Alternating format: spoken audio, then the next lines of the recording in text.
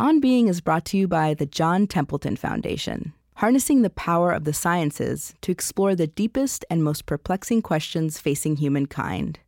To learn more, subscribe to their newsletter, Possibilities, and discover the work Templeton supports on topics from curiosity and kindness to evolution, black holes, and the origins of life. Sign up at templeton.org/possibilities. Hello, On Being listeners and friends. I'm Lily Percy, executive producer for On Being Studios. When Krista and our small team first formed our nonprofit organization in 2013, On Being was the only show that we were producing, and we were one department. Now, in 2019, we have 4 teams and over 20 staff members, each of whom create, experiment, and innovate in digital media, podcasts, and the work of social healing. And all of this work is made possible through generous partnership with foundations and our listening community. Lisa listens and supports our work from Edmonton in Canada. I have been really enjoying On Being for the inspiration or the spark of ideas that it's given me, the insights. It's also the pace of it and the kindness of the conversations that are had, and the wonder and the joy of it, and sometimes the pain of it as well.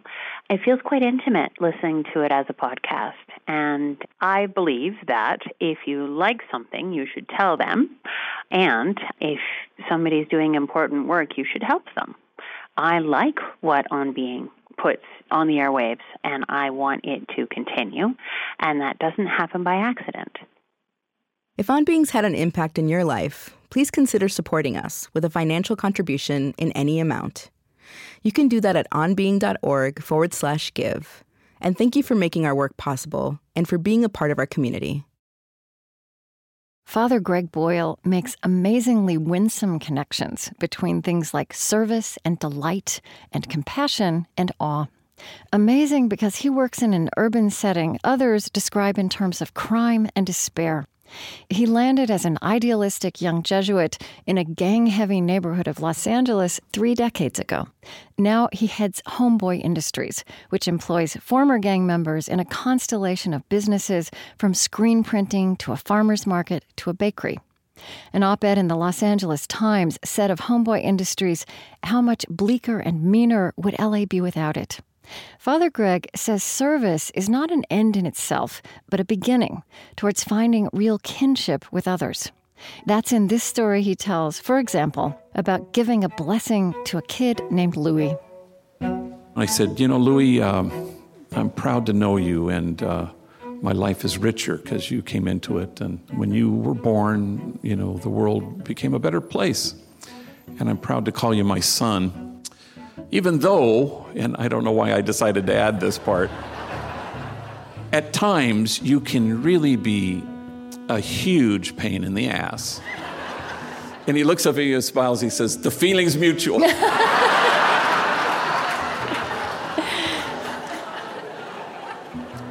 and suddenly kinship so quickly. You're not sort of this delivery system, but maybe I return him to himself. But there is no doubt that he's returned me to myself. I'm Krista Tippett, and this is On Being.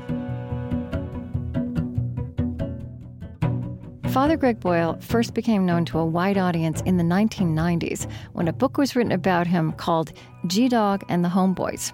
In 2010, he wrote his own very moving memoir, Tattoos on the Heart, and more recently penned a terrific follow-up, Barking to the Choir. In addition to Homeboy Industries, Father Greg's work with young men and women also includes free services like GED classes, life counseling, and tattoo removal. I interviewed Greg Boyle at the Outdoor Hall of Philosophy at the Chautauqua Institution in the summer of 2012.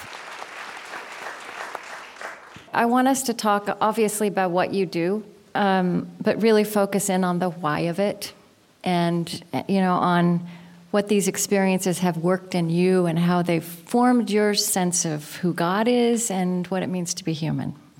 But first of all, tell us how you came to your call to be a Jesuit. First of all, it's so great to be here, and I'm so honored to be in a conversation with you. I'm a big fan, though I do have a recurring nightmare that I'm interviewed by Krista Tippett, and I'm found shallow and lacking faith. This is way better than the actual nightmare I have.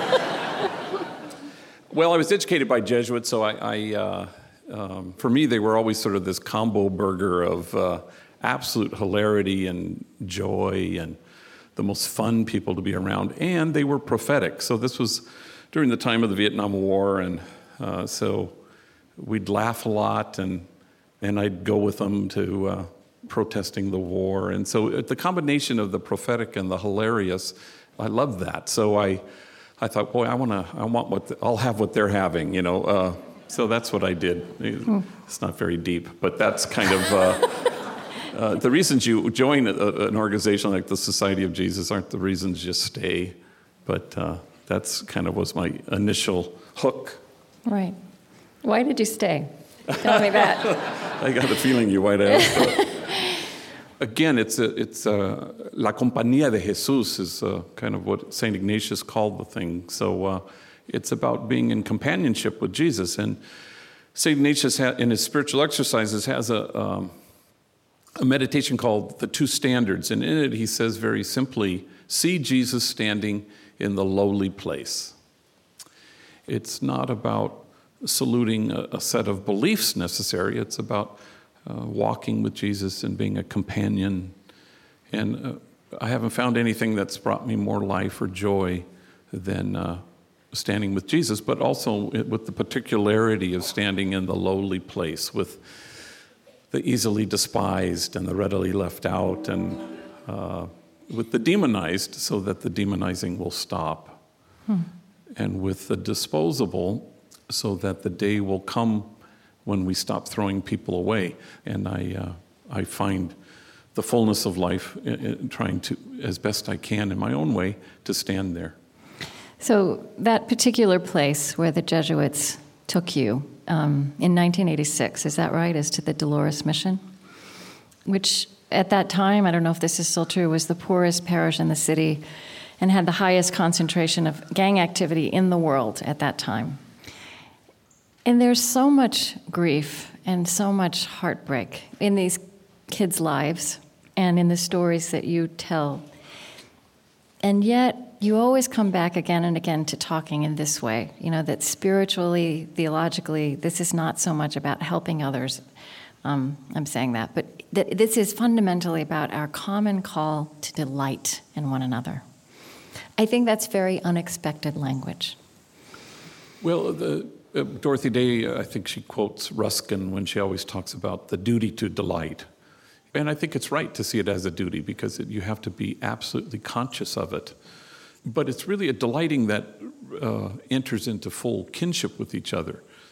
I'm greatly privileged in my life to have known Cesar Chavez, who was an extraordinary leader of a movement, but was also one of the best listeners I'd ever known. You were the only person who existed if you were having a conversation with him. But I remember once a reporter had commented to him and said, wow, these farm workers, they sure love you. And Cesar just shrugged and smiled, and he said, the feeling's mutual. And that's what you hope for. You know, I'm not the great healer, and that gang member over there is in need of my exquisite healing. The truth is it's mutual. And that as much as we are called to bridge the distance that exists between us, we have to acknowledge that there's a distance even in service. You know, a service provider, you're the service recipient, and you want to bridge even that so that you can get to this place of utter mutuality. And I think that's where the place of delight is, you know, that I've learned everything of value really in the last 25 years from precisely the people who you think are on the receiving end of my gifts and talent and wisdom, but quite the opposite. It's mutual. And I always like hearing people tell about the things they did that didn't work out on the way to the things that they know. And it's very interesting. One of the ways you tried to serve when you first arrived there was you were going to be a peacemaker, right? You were going to make truce between these warring gangs. And you found that, in fact, that, which maybe seemed obvious, wasn't right. Well, you know, a lot of anything worth doing is worth failing at, I think. So it seemed sensible to me, and we'd have these Pyrrhic victories of let's agree not to shoot into each other's houses. I mean, that seems kind of not much of a victory. And then we'd have ceasefires and truces and peace treaties, and it was a lot of shuttle diplomacy where I'd actually write up a kind of a thing, and one side would sign it, the other side would sign it, and it would work for a time, but if you work with gangs, you provide oxygen to gangs, and that's not a good thing, and I can see that now. One of the realizations you said you made out of that is that peacemaking requires conflict. And while there's lots of violence between gangs, there's not conflict that you can define like you can with a war. Yeah, it's difficult because I'm sort of the dissenting voice, I think, in the country at the moment when it comes to this thing. And sometimes people will say to you, well, how can you be against peacemaking? Well, obviously, I'm not against peacemaking. But I'm old-fashioned. I think peacemaking requires conflict, and it's important to say that there is no conflict in gang violence. There's violence, but there's no conflict. So it's not about anything. So you want to understand what language is gang violence speaking. That's important to me. It's about a lethal absence of hope. It's about kids who can't imagine a future for themselves. It's about kids who aren't seeking anything when they join a gang. It's about the fact that they're always fleeing something, always, without exception. So it shifts the way you see things. Bertrand Russell or somebody said, if you want to change the world, change the metaphor. And that's kind of how I think we need to proceed in something like this. So if you think it's the Middle East, you're quite mistaken. If you think it's Northern Ireland, wrong again. It's about kids who've ceased to care. So you want to infuse young people with hope when it seems that hope is foreign. And as you tell their stories, it's hard to imagine where they would draw hope from. I mean, a lot of them, I don't know, it's not just that many of them have been abandoned or that they come from a single-parent home. The stories that stuck with me were the kid whose father left them on the day of his 6th birthday while they were all waiting to light the candles for his dad to come home, or the one whose mother literally tortured him because she reminded him so much of his terrible father. And there's drug and violence and incarceration in these kids' families. I mean, what also occurs to me, though, because you know them, right? You take delight in them and you love them. I think that also gives you a much more, a sense of how the lines between, what it means to be an enemy or a friend or a victim or a survivor, how those things blur in real messy human life. Well, lately I've been reading the Acts of the Apostles really carefully, and if you start to read it and think it's a kind of a quaint snapshot of the earliest Christian community, that's one thing. But what if you were to read it as a measure of the health of any community? So you see how they love one another, or there is nobody in need in this community, for example. But my favorite one is, it leapt off the page to me, and it says, "And awe came upon everyone." So that the measure of our compassion lies not in our service of those on the margins, but in our willingness to see ourselves in kinship. And so that means the decided movement towards awe and giant steps away from judgment. So how can we seek really a compassion that can stand in awe at what people have to carry rather than stand in judgment at how they carry it? And I think that's sort of the key here. That's the place of health in any community. Forget Christian community. In any community, that's how you know that you're healthy. So recently I gave a talk at training, all-day training to 600 social workers, a training on gangs. I had 2 homies with me, and one of them was a guy named Jose, and he got up, he's in his late 20s, and he now works in a substance abuse part of our team, a man in recovery and been a heroin addict and gang member and tattooed, and he gets up and he says, very offhandedly, I guess you could say that my mom and me, we didn't get along so good. I guess I was 6 when she looked at me and she said, "Why don't you just kill yourself? You're such a burden to me." Well, the whole audience did what you just did. They gasped. And then he said, "It sounds way worser in Spanish," he said, and everybody did what you just did, And then he said, I guess I was 9 when my mom drove me down to the deepest part of Baja California, and she walked me up to an orphanage, and she said, I found this kid. And then he said, I was there 90 days until my grandmother could get out of her where she had dumped me, and she came and rescued me. And then he tells the audience, my mom beat me every single day. In fact, I had to wear 3 T-shirts to school every day.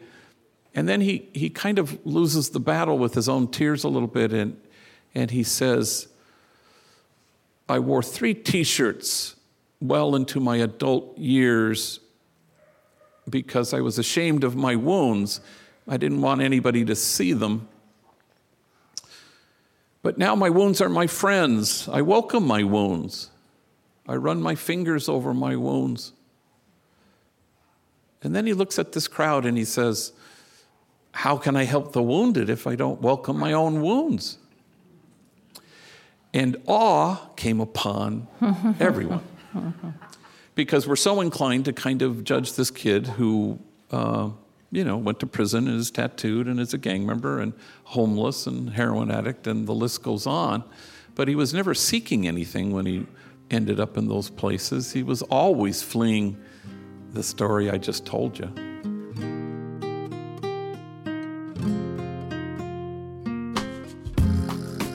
I'm Krista Tippett, and this is On Being. Today, in the Hall of Philosophy at the Chautauqua Institution, with Father Greg Boyle, the founder of one of the largest gang intervention programs in the U.S., Homeboy Industries.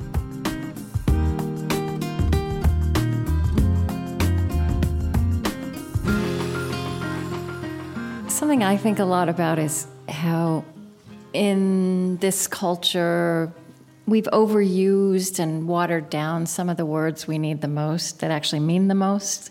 Compassion is one of them. Love is another. You talked about this a minute ago. I mean, you started talking about compassion, but I'd like to put some more flesh on those bones of those words. And I wonder, if you think about compassion or love, are there people who come to mind or moments that come to mind that really express what these words have come to mean lived? Well, if you presume that God is compassionate, loving kindness, that all we're asked to do in the world is to be in the world who God is. And so you're always trying to... But that's huge. Yeah. That's huge. Yeah. And so you're trying to imitate the kind of God you believe in. You want to move away from whatever is tiny-spirited and judgmental, as I mentioned. But you want to be as spacious as you can be, that you can have room for stuff. And love is all there is, and love is all you are, And you want people to recognize the truth of who they are, that they're exactly what God had in mind when God made them.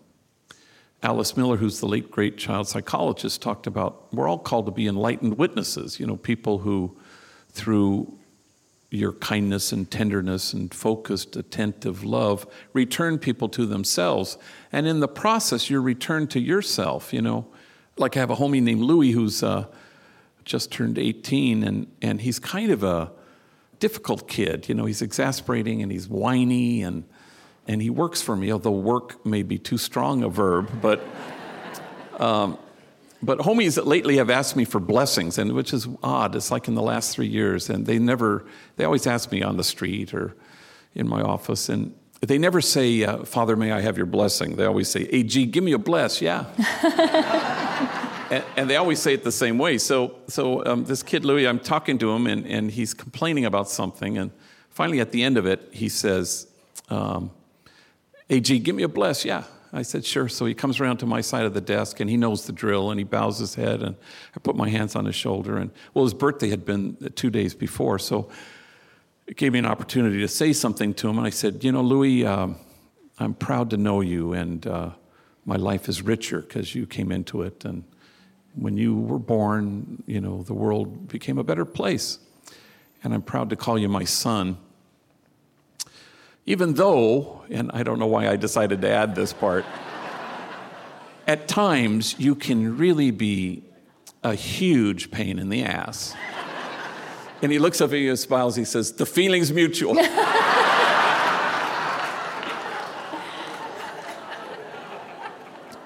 And suddenly kinship so quickly. It's not, you're not sort of this delivery system, but maybe I return him to himself, but there is no doubt that he's returned me to myself. You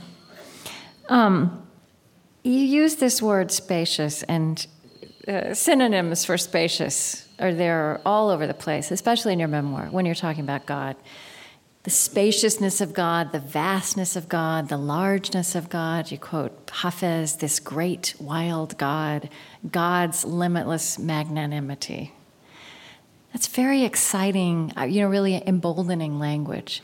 But it's not, I don't think it's a language people would ever reach for themselves if they were shown the statistics about the part of town you minister in, or pictures. And so how do you think about that gap, that disconnect? Well, I'm a Jesuit, so Ignatius always talks about the God who is always greater, and that is part of the issue whenever you land on a God who's tiny or judgmental or exacting or concerned with some kind of purity code, and it sort of blows it wide open, and knowing that there's a need to have this blown wide open all the time. And I can remember walking in the projects late at night long ago, and there was this kid, Mario, sitting by himself, 16 years old, just sitting on his little stoop in front of the crummy old projects. So I see him and I greet him, and, hey, how you doing? And I sit down next to him, and he goes, it's funny that you should show up right now. And I said, why? Well, I was just sitting here praying, and I said, God, show me a sign that you're as great as I think you are. And then you showed up. Well, I just think, I remember how moved I was by that, and it's how you enter into the vastness and the spacious place that God holds. But it came by way of knowing that the day won't ever come when I am as holy as the people I'm called to serve. That the day won't ever come when I have more courage, or am more noble, or am closer to God than this 16-year-old gang member sitting alone on his porch. What your ministry so bespeaks is this incarnational heart of Christianity, but that it always comes down to relationship between people, that's where we discover God as well. Well, it's relational, but it's also, I think we're afraid of the incarnation. And part of it, the fear that drives us is that we have to have our sacred in a certain way. It has to be gold-plated and cost of millions and cast of thousands or something, I don't know. And so we've wrestled the cup out of Jesus' hand, and we've replaced it with a chalice. Because who doesn't know that a chalice is more sacred than a cup? Never mind that Jesus didn't use a chalice. And a story I tell in the book about a homie who was on Christmas Day. I said, what'd you do on Christmas? And he was an orphan and abandoned and abused by his parents and worked for me in our graffiti crew. And I said, what'd you do for Christmas? He said, oh, just right here. I said, alone? And he said, no. I invited 6 other guys from the graffiti crew who had no place to go, he said. And they were all, he named them, and they were enemies with each other. I said, what'd you do? He goes, you're not going to believe it, I cooked a turkey. Yeah. I said, well, how'd you prepare the turkey? He says, well, ghetto style. And I said, no, I don't think I'm familiar with that recipe. And he said, well, you rub it with a gang of butter and you squeeze 2 limones on it and you put salt and pepper, put it in the oven. Tasted proper, he said. I said, wow, well, what else did you have besides turkey? Well, that's it, just turkey. Yeah, the 7 of us, we just sat in the kitchen staring at the oven, waiting for the turkey to be done. Did I mention it tasted proper? I said, yeah, you did. So what could be more sacred than 7 orphans, enemies, rivals, sitting in a kitchen waiting for a turkey to be done? Jesus doesn't lose any sleep that we will forget that the Eucharist is sacred. He is anxious that we might forget that it's ordinary, that it's a meal shared among friends. And that's the incarnation, I think. In terms of just this idea of incarnation and relationship, I mean, it took me a long time into my research, reading about you and reading you, to realize that one of the transformative things that happens in Homeboy Industries, which is a different model from your peacemaker days, is that people are simply working side by side. Kids who may have been in different gangs, they're sharing days and time and jobs. Is that right? I mean, and my question also is, like, does it surprise you at this point in your life that some of the structure your vocation has taken is in starting these businesses? Yeah, you don't want to hear me talk about businesses. I'm the least knowledgeable person on how to start. It's like, don't try this at home. You're an executive director. Okay, oh my gosh, I'm a CEO. Yeah, I'm missing a board meeting to be here today, so I could not be one bit happier. Yeah, okay, but look, there's Homeboy Bakery, Homeboy Silkscreen, Homeboy Maintenance, Homeboy/Homegirl Merchandise, Homegirl Cafe. Those are businesses. You employ people. Yeah, and that was born as we began as sort of a job employment referral center, trying to find felony-friendly employers, and that wasn't so forthcoming. So by '92 we had to start our own. We couldn't wait. The demand was so huge, and gang members kept saying, if only we had jobs. So we started Homeboy Bakery in 1992, and a month later we started Homeboy Tortillas in the Grand Central Market, a historic kind of area in LA. Once we had plural, we came up with the highfalutin Homeboy Industries, as if there was any industry involved in this venture, so. And then the idea is not just to have a paycheck, but I think one of the new things that I kind of discovered, probably in the last 5 years, is that community trumps gang. So it's not enough to just say, here's a job. Our motto still on our T-shirts is, nothing stops a bullet like a job. But that does about 80% of what needs to be done. There's still the other 20%, which is relational, and it's about healing, and it's about what psychologists would call attachment repair. Because gang members come to us with this disorganized attachment. Mom was frightening or frightened, and you can't really soothe yourself if you've never been calmed down by that significant person in your life. And it's never too late to kind of gain this. So they repair this attachment, and they learn some resilience, and then they redefine who they are in the world, which is really a huge task. And then we send them on beyond us. And then the world will throw at them what it will, but it won't topple them because they're this renewed person. That's sort of the new piece in the last 5 years. That there's a task that happens and needs to be addressed and attended to, and that's the task, Were you attending to it before, but not as intentionally? I mean, it was happening, but that's right. You've named it now? Yeah, but things like therapy, everybody's in therapy, and I have, 300 employees, and I have 4 paid therapists, but I have 41 volunteer therapists, so. But that's kind of a new openness to that. That wasn't true in my first 10 years. Homies would always say, "Oh, I'm not crazy," and there was a stigma, and then I noticed it. I don't know how many years ago, maybe 15 years ago. Homies would, I'd say, it might help you to talk about all the stuff you've been through in your life. And then a homie once said to me, "You mean like analyze this?" And he referenced that movie with Billy Crystal and Robert De Niro. And then I started hearing that, and that you talk about a tipping point, where suddenly it was okay for people to be in therapy.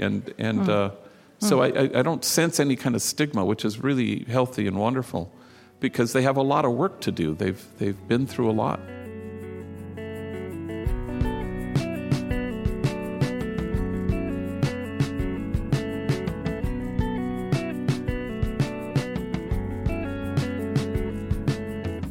You can listen again and share this conversation with Father Greg Boyle through our website, onbeing.org. I'm Krista Tippett. On Being continues in a moment. Support for On Being with Krista Tippett comes from the Fetzer Institute, helping build the spiritual foundation for a loving world. Fetzer envisions a world that embraces love as a guiding principle and animating force for our lives, a powerful love that helps us live in sacred relationship with ourselves, others, and the natural world. Learn more by visiting Fetzer.org.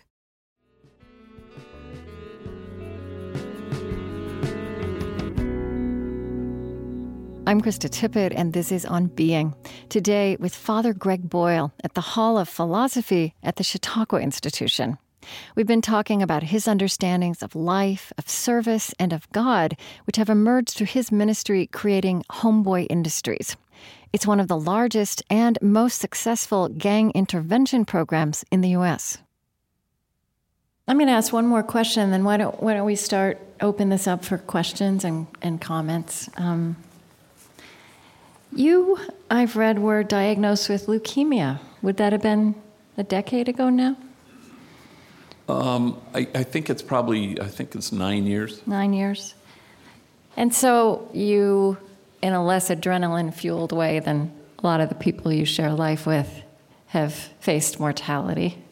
And I wonder, has that changed the way you move through life, or even this work with them? Yeah, first of all, I wouldn't trade that period of my life for anything. It was about the most graced moment in my life, for as uncomfortable as chemotherapy is, and I'm sure many in the audience have been through this. I wouldn't trade it, because it was just so intimate and so mutual. But with the homies, it was this extraordinary place of exquisite mutuality that I really treasure. I was reading recently about the Dalai Lama. He was interviewed in the New Yorker, and somebody asked him about his own personal death, and he just shrugged and he said, "Change of clothing."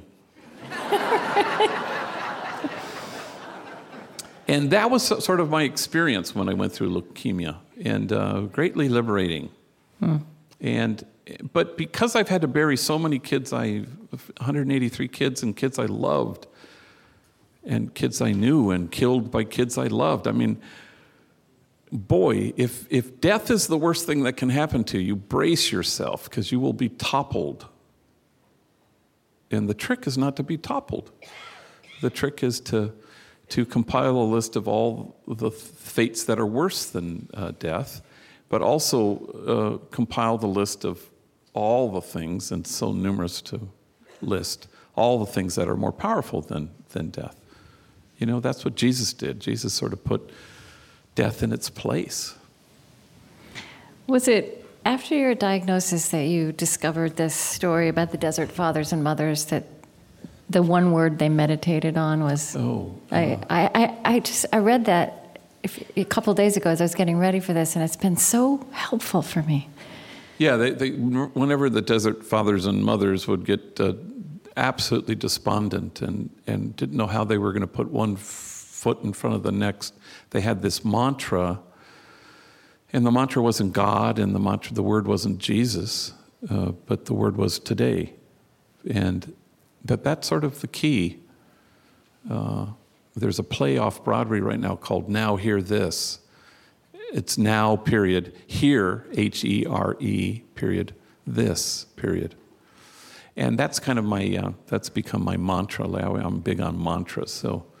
So when I'm walking or before a kid comes into my office, I always say, now hear this, now hear this. So that I'll be present right here to the person in front of me. Mm-hmm. So I'm thinking that you've already told me the answer to this question, which is now hear this. But I hear you. I am moved by your work. I am moved by the plight of the poor. And I am here for a week, and then I go back to my privileged life in Fairfield County, Connecticut, among my Unitarian Universalist co-congregants. What is the message? What is there to be done beside shrugging my shoulders and writing a check? Don't stop writing the checks, first of all. I owe that to my board meeting that's happening right now. Okay, so I buy the indulgence, and then what happens? Okay. The answer really is kinship. Everybody's so exhausted by kind of the tenor of the polarity right now in our country, and and the division is the opposite of God, frankly. I always think of Dives with Lazarus. Dives is in hell not because he's rich, but because he kind of refused to be in relationship with Lazarus. That parable is not about bank accounts and heaven. It's really about us. And so, what's on Jesus's mind? He says that all may be one. And that's kind of where we need to inch our way closer, that we imagine a circle of compassion, then we imagine nobody standing outside that circle. God created, if you will, an otherness so that we would dedicate our lives to a union with each other. Thank you. I just want to say that question you posed so beautifully is a question that weighs on me. I think so many people are carrying that question around right now and feeling pretty hopeless about it. It's an open question, and we're resisting the divide. We're resisting the divide, but we don't know how to do it.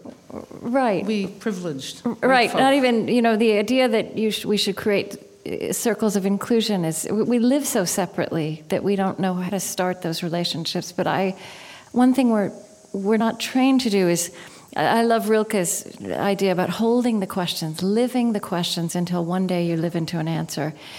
So I think when we don't have the answer immediately before us, we then despair. And I wonder if part of our work now is to hold that question and to pose it with each other. And then in that way, maybe we become listeners together and we start to... The piece is wonderful.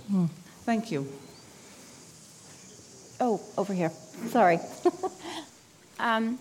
I grew up in the city and was homeschooled because my parents feared for my safety. And I go to suburban church, and they don't touch the city because of their fear. And how do you combat the fear with love and compassion? Mm-hmm. Thank you for your question. I read once that, the Beatitudes was, the original language was not blessed are or happy are the single-hearted or those who work for peace or struggle for justice. That the more precise translation is you're in the right place if. And I like that better, because it turns out the Beatitudes is not a spirituality, it's a geography. It tells you where to stand. You're in the right place if you're over here. So, I come from Hollywood where we say location, location, location. And it's about location. You really have to go out. But knowing that service is the hallway that leads to the ballroom, you don't want to have service be the end. It's the beginning. It's getting you to the ballroom, which is the place of kinship, the place of mutuality. That place that everybody knows here. When you go there, you go, who is receiving from whom? Who's the service provider? Who's the service recipient? You hear yourself say that. I know I'm here at the soup kitchen, but my God, I'm getting more from this. Everybody knows this. But it doesn't happen unless you break out, and fear is just fueled by ignorance. And so you have to break out of our ignorance. We have to go to the place that frightens us, And I'm always admiring of employers, especially in the early days, before we were kind of established, who would call us, and I'd give a talk somewhere, and then an employer would call me and say, okay, send me somebody. I'm scared, though. I said, I get it. And then they'll love who they get, some homie who's enormously eager and a good worker, and then he'll call and say, send me somebody else like him too. But they had to take that, look before you leap, but leap. Yeah, thanks. I appreciate your personal stories, the interaction you have, but the young man on the steps and the like, but so many in the area where I come from, the way you deal with gangs is you incarcerate them. And so how much of the interaction have you had with the justice system, the penal system, and how can we in communities that want to put these things and depersonalize them away, can be done societally, congregationally, personally?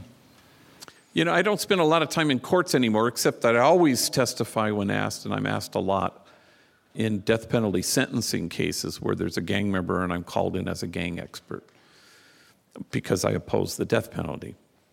But I've never encountered, and I've probably done 50 of these across the country, I've never encountered somebody, a gang member who's on the stand, a defendant, who, in my estimation, was not mentally ill. The minute you start to hear the profile, and they always give you the profile, you go, wow, this is a deeply disturbed, mentally ill person. No one wants you to say that. The prosecution refuses you to say anything like that. Even the defense says, don't say anything like that. Why? Because then you're forced to, in the face of somebody who's mentally ill, you can only have one response, and that's compassion. And this freaks us out because we go, well, what happens to responsibility? And he knew what he was doing. And prosecutors always say to me, well, he could choose. I go, gosh, you know, not all choices are created equal. And a person's ability to choose is not created equal. I don't know. If we were more sensible, you know, at an early age, we'd be, you know, somehow infusing kids with hope when they can't imagine their future and they're planning their funerals. Or we'd heal kids who are so damaged that they can't see their way clear to transform their pain so they continue to transmit it. Or to deliver mental health services in a timely, effective, appropriate way. If we did those things, if as a society we did those things, we wouldn't be at the place we're at.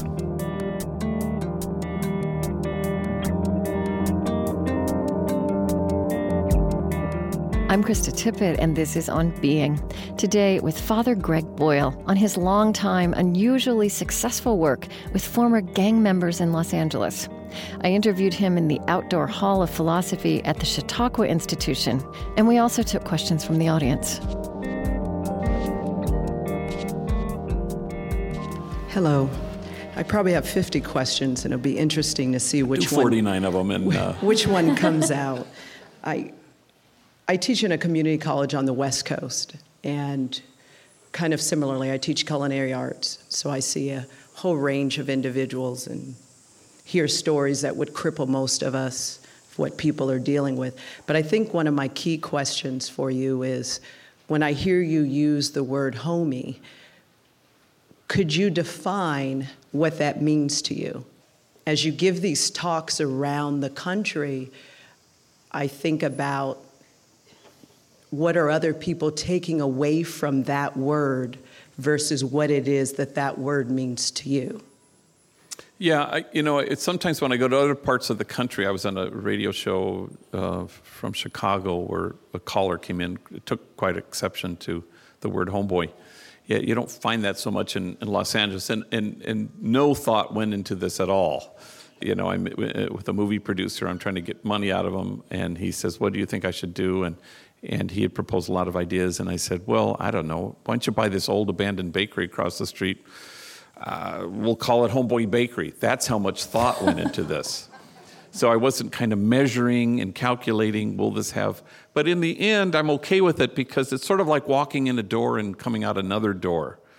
You'll hear homeboys say, hey, do you know Mr. Sanchez? You know, he's my math teacher. I said, no, I don't. Oh, that's the homie right there. It's a way of connecting. In the end, it's a word that is soaked with kinship. And if Mother Teresa says the problem in the world is that we've just forgotten that we belong to each other, there's the potential anyway, I think, for the word homeboy and homegirl to kind of say we're connected. It's a way of saying we belong to each other. And it doesn't have to do with he's in my gang and he isn't. And that's why the homeboy community and homegirls as well are folks who experience this connection and sense of belonging with each other. I'm particularly impressed with your using the words walking in the lowly places. That's where Jesus would stand. But the question I have is, you also talk about the prophetic and the hilarious. And I recall that if you look at the Dalai Lama, Thomas Merton, many of them have this wonderful sense of joy. And you seem to have this sense of humor. I often find that peacekeepers, are so intense, and the weight is so heavy that there's very little time for laughter. I would like to know how it comes that you have this wonderful spirit of joy or what I'd call healthy humor, and could you explain a little bit how you got that? It's like, I don't know who talked about it, like discussing humor is like dissecting a frog. You can do it, but the frog dies in the process.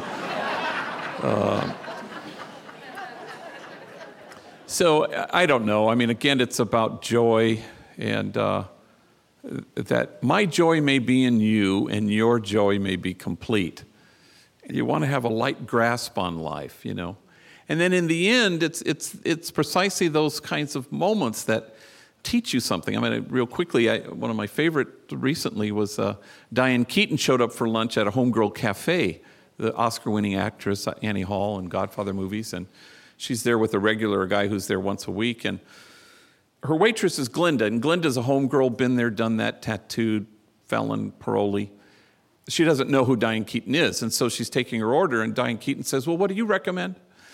And Glinda rattles off the 3 platillos that she really likes, and Diane Keaton says, oh, I'll have that second one. That one sounds good. And then it was suddenly at that moment that something dawns on Glinda, and she looks at Diane Keaton, she goes, wait a minute, I feel like I know you, like maybe we've met somewhere.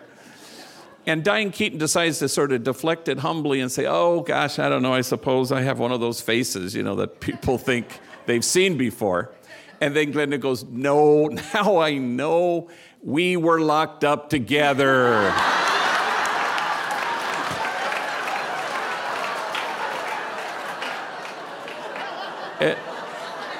And aside from the fact that story absolutely took my breath away when I heard it, and I don't believe we've had any further Diane Keaton sightings now that I think of it, that in the end, it's about something. It's about kinship. It's about Oscar-winning actress, attitudinal waitress, that you may be one. That's the whole thing, that God has created this otherness so that you might bump into each other and find that you're homies, that you were locked up together. You know?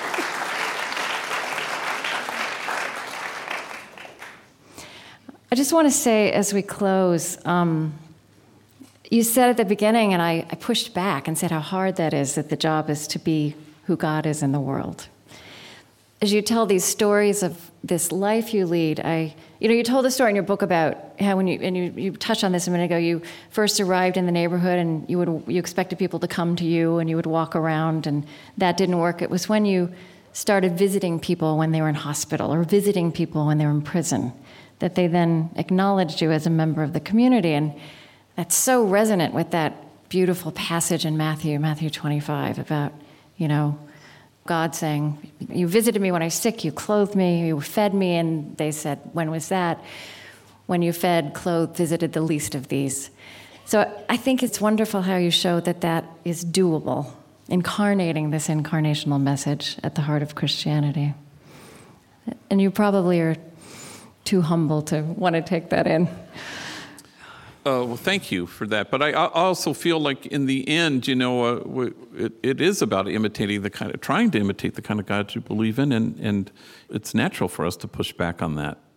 But the truth is, we're so used to a one false move God. And so we're not really accustomed to the no matter whatness of God, to the God who's just plain old too busy loving us to be disappointed in us. And that is, I think, the hardest thing to believe, but everybody in this space knows it's the truest thing you can say about God.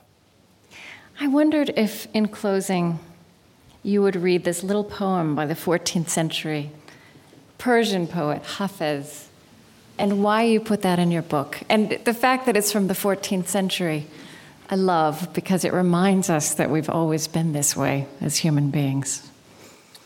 Yeah, I don't know why I put it in my book.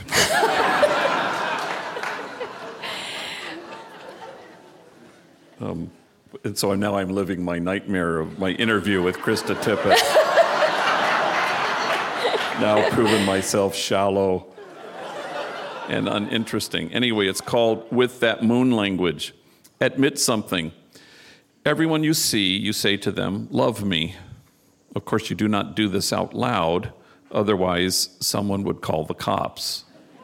Still, though, think about this great pull in us to connect. Why not become the one who lives with a full moon in each eye that is always saying with that sweet moon language what every other eye in this world is dying to hear? Thank you, Greg Boyle.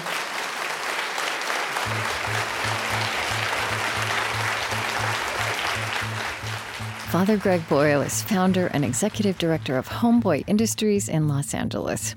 His books include Tattoos on the Heart, The Power of Boundless Compassion, and more recently, Barking to the Choir, The Power of Radical Kinship.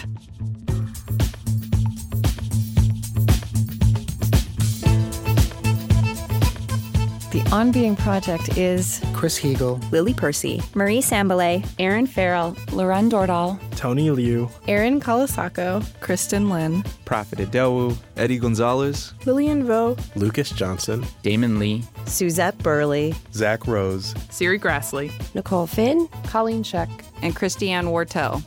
The On Being Project is located on Dakota land. Our lovely theme music is provided and composed by Zoe Keating. And the last voice that you hear singing at the end of our show is Cameron Kinghorn. On Being is an independent production of the On Being Project. It's distributed to public radio stations by PRX. I created this show at American Public Media. Our funding partners include the John Templeton Foundation, harnessing the power of the sciences to explore the deepest and most perplexing questions facing humankind. Learn about cutting-edge research on the science of generosity, gratitude, and purpose at templeton.org/discoveries. The Fetzer Institute, helping to build the spiritual foundation for a loving world. Find them at fetzer.org. Calliopeia Foundation, dedicated to reconnecting ecology, culture, and spirituality, supporting organizations and initiatives that uphold a sacred relationship with life on Earth. Learn more at calliopeia.org. Humanity United, advancing human dignity at home and around the world.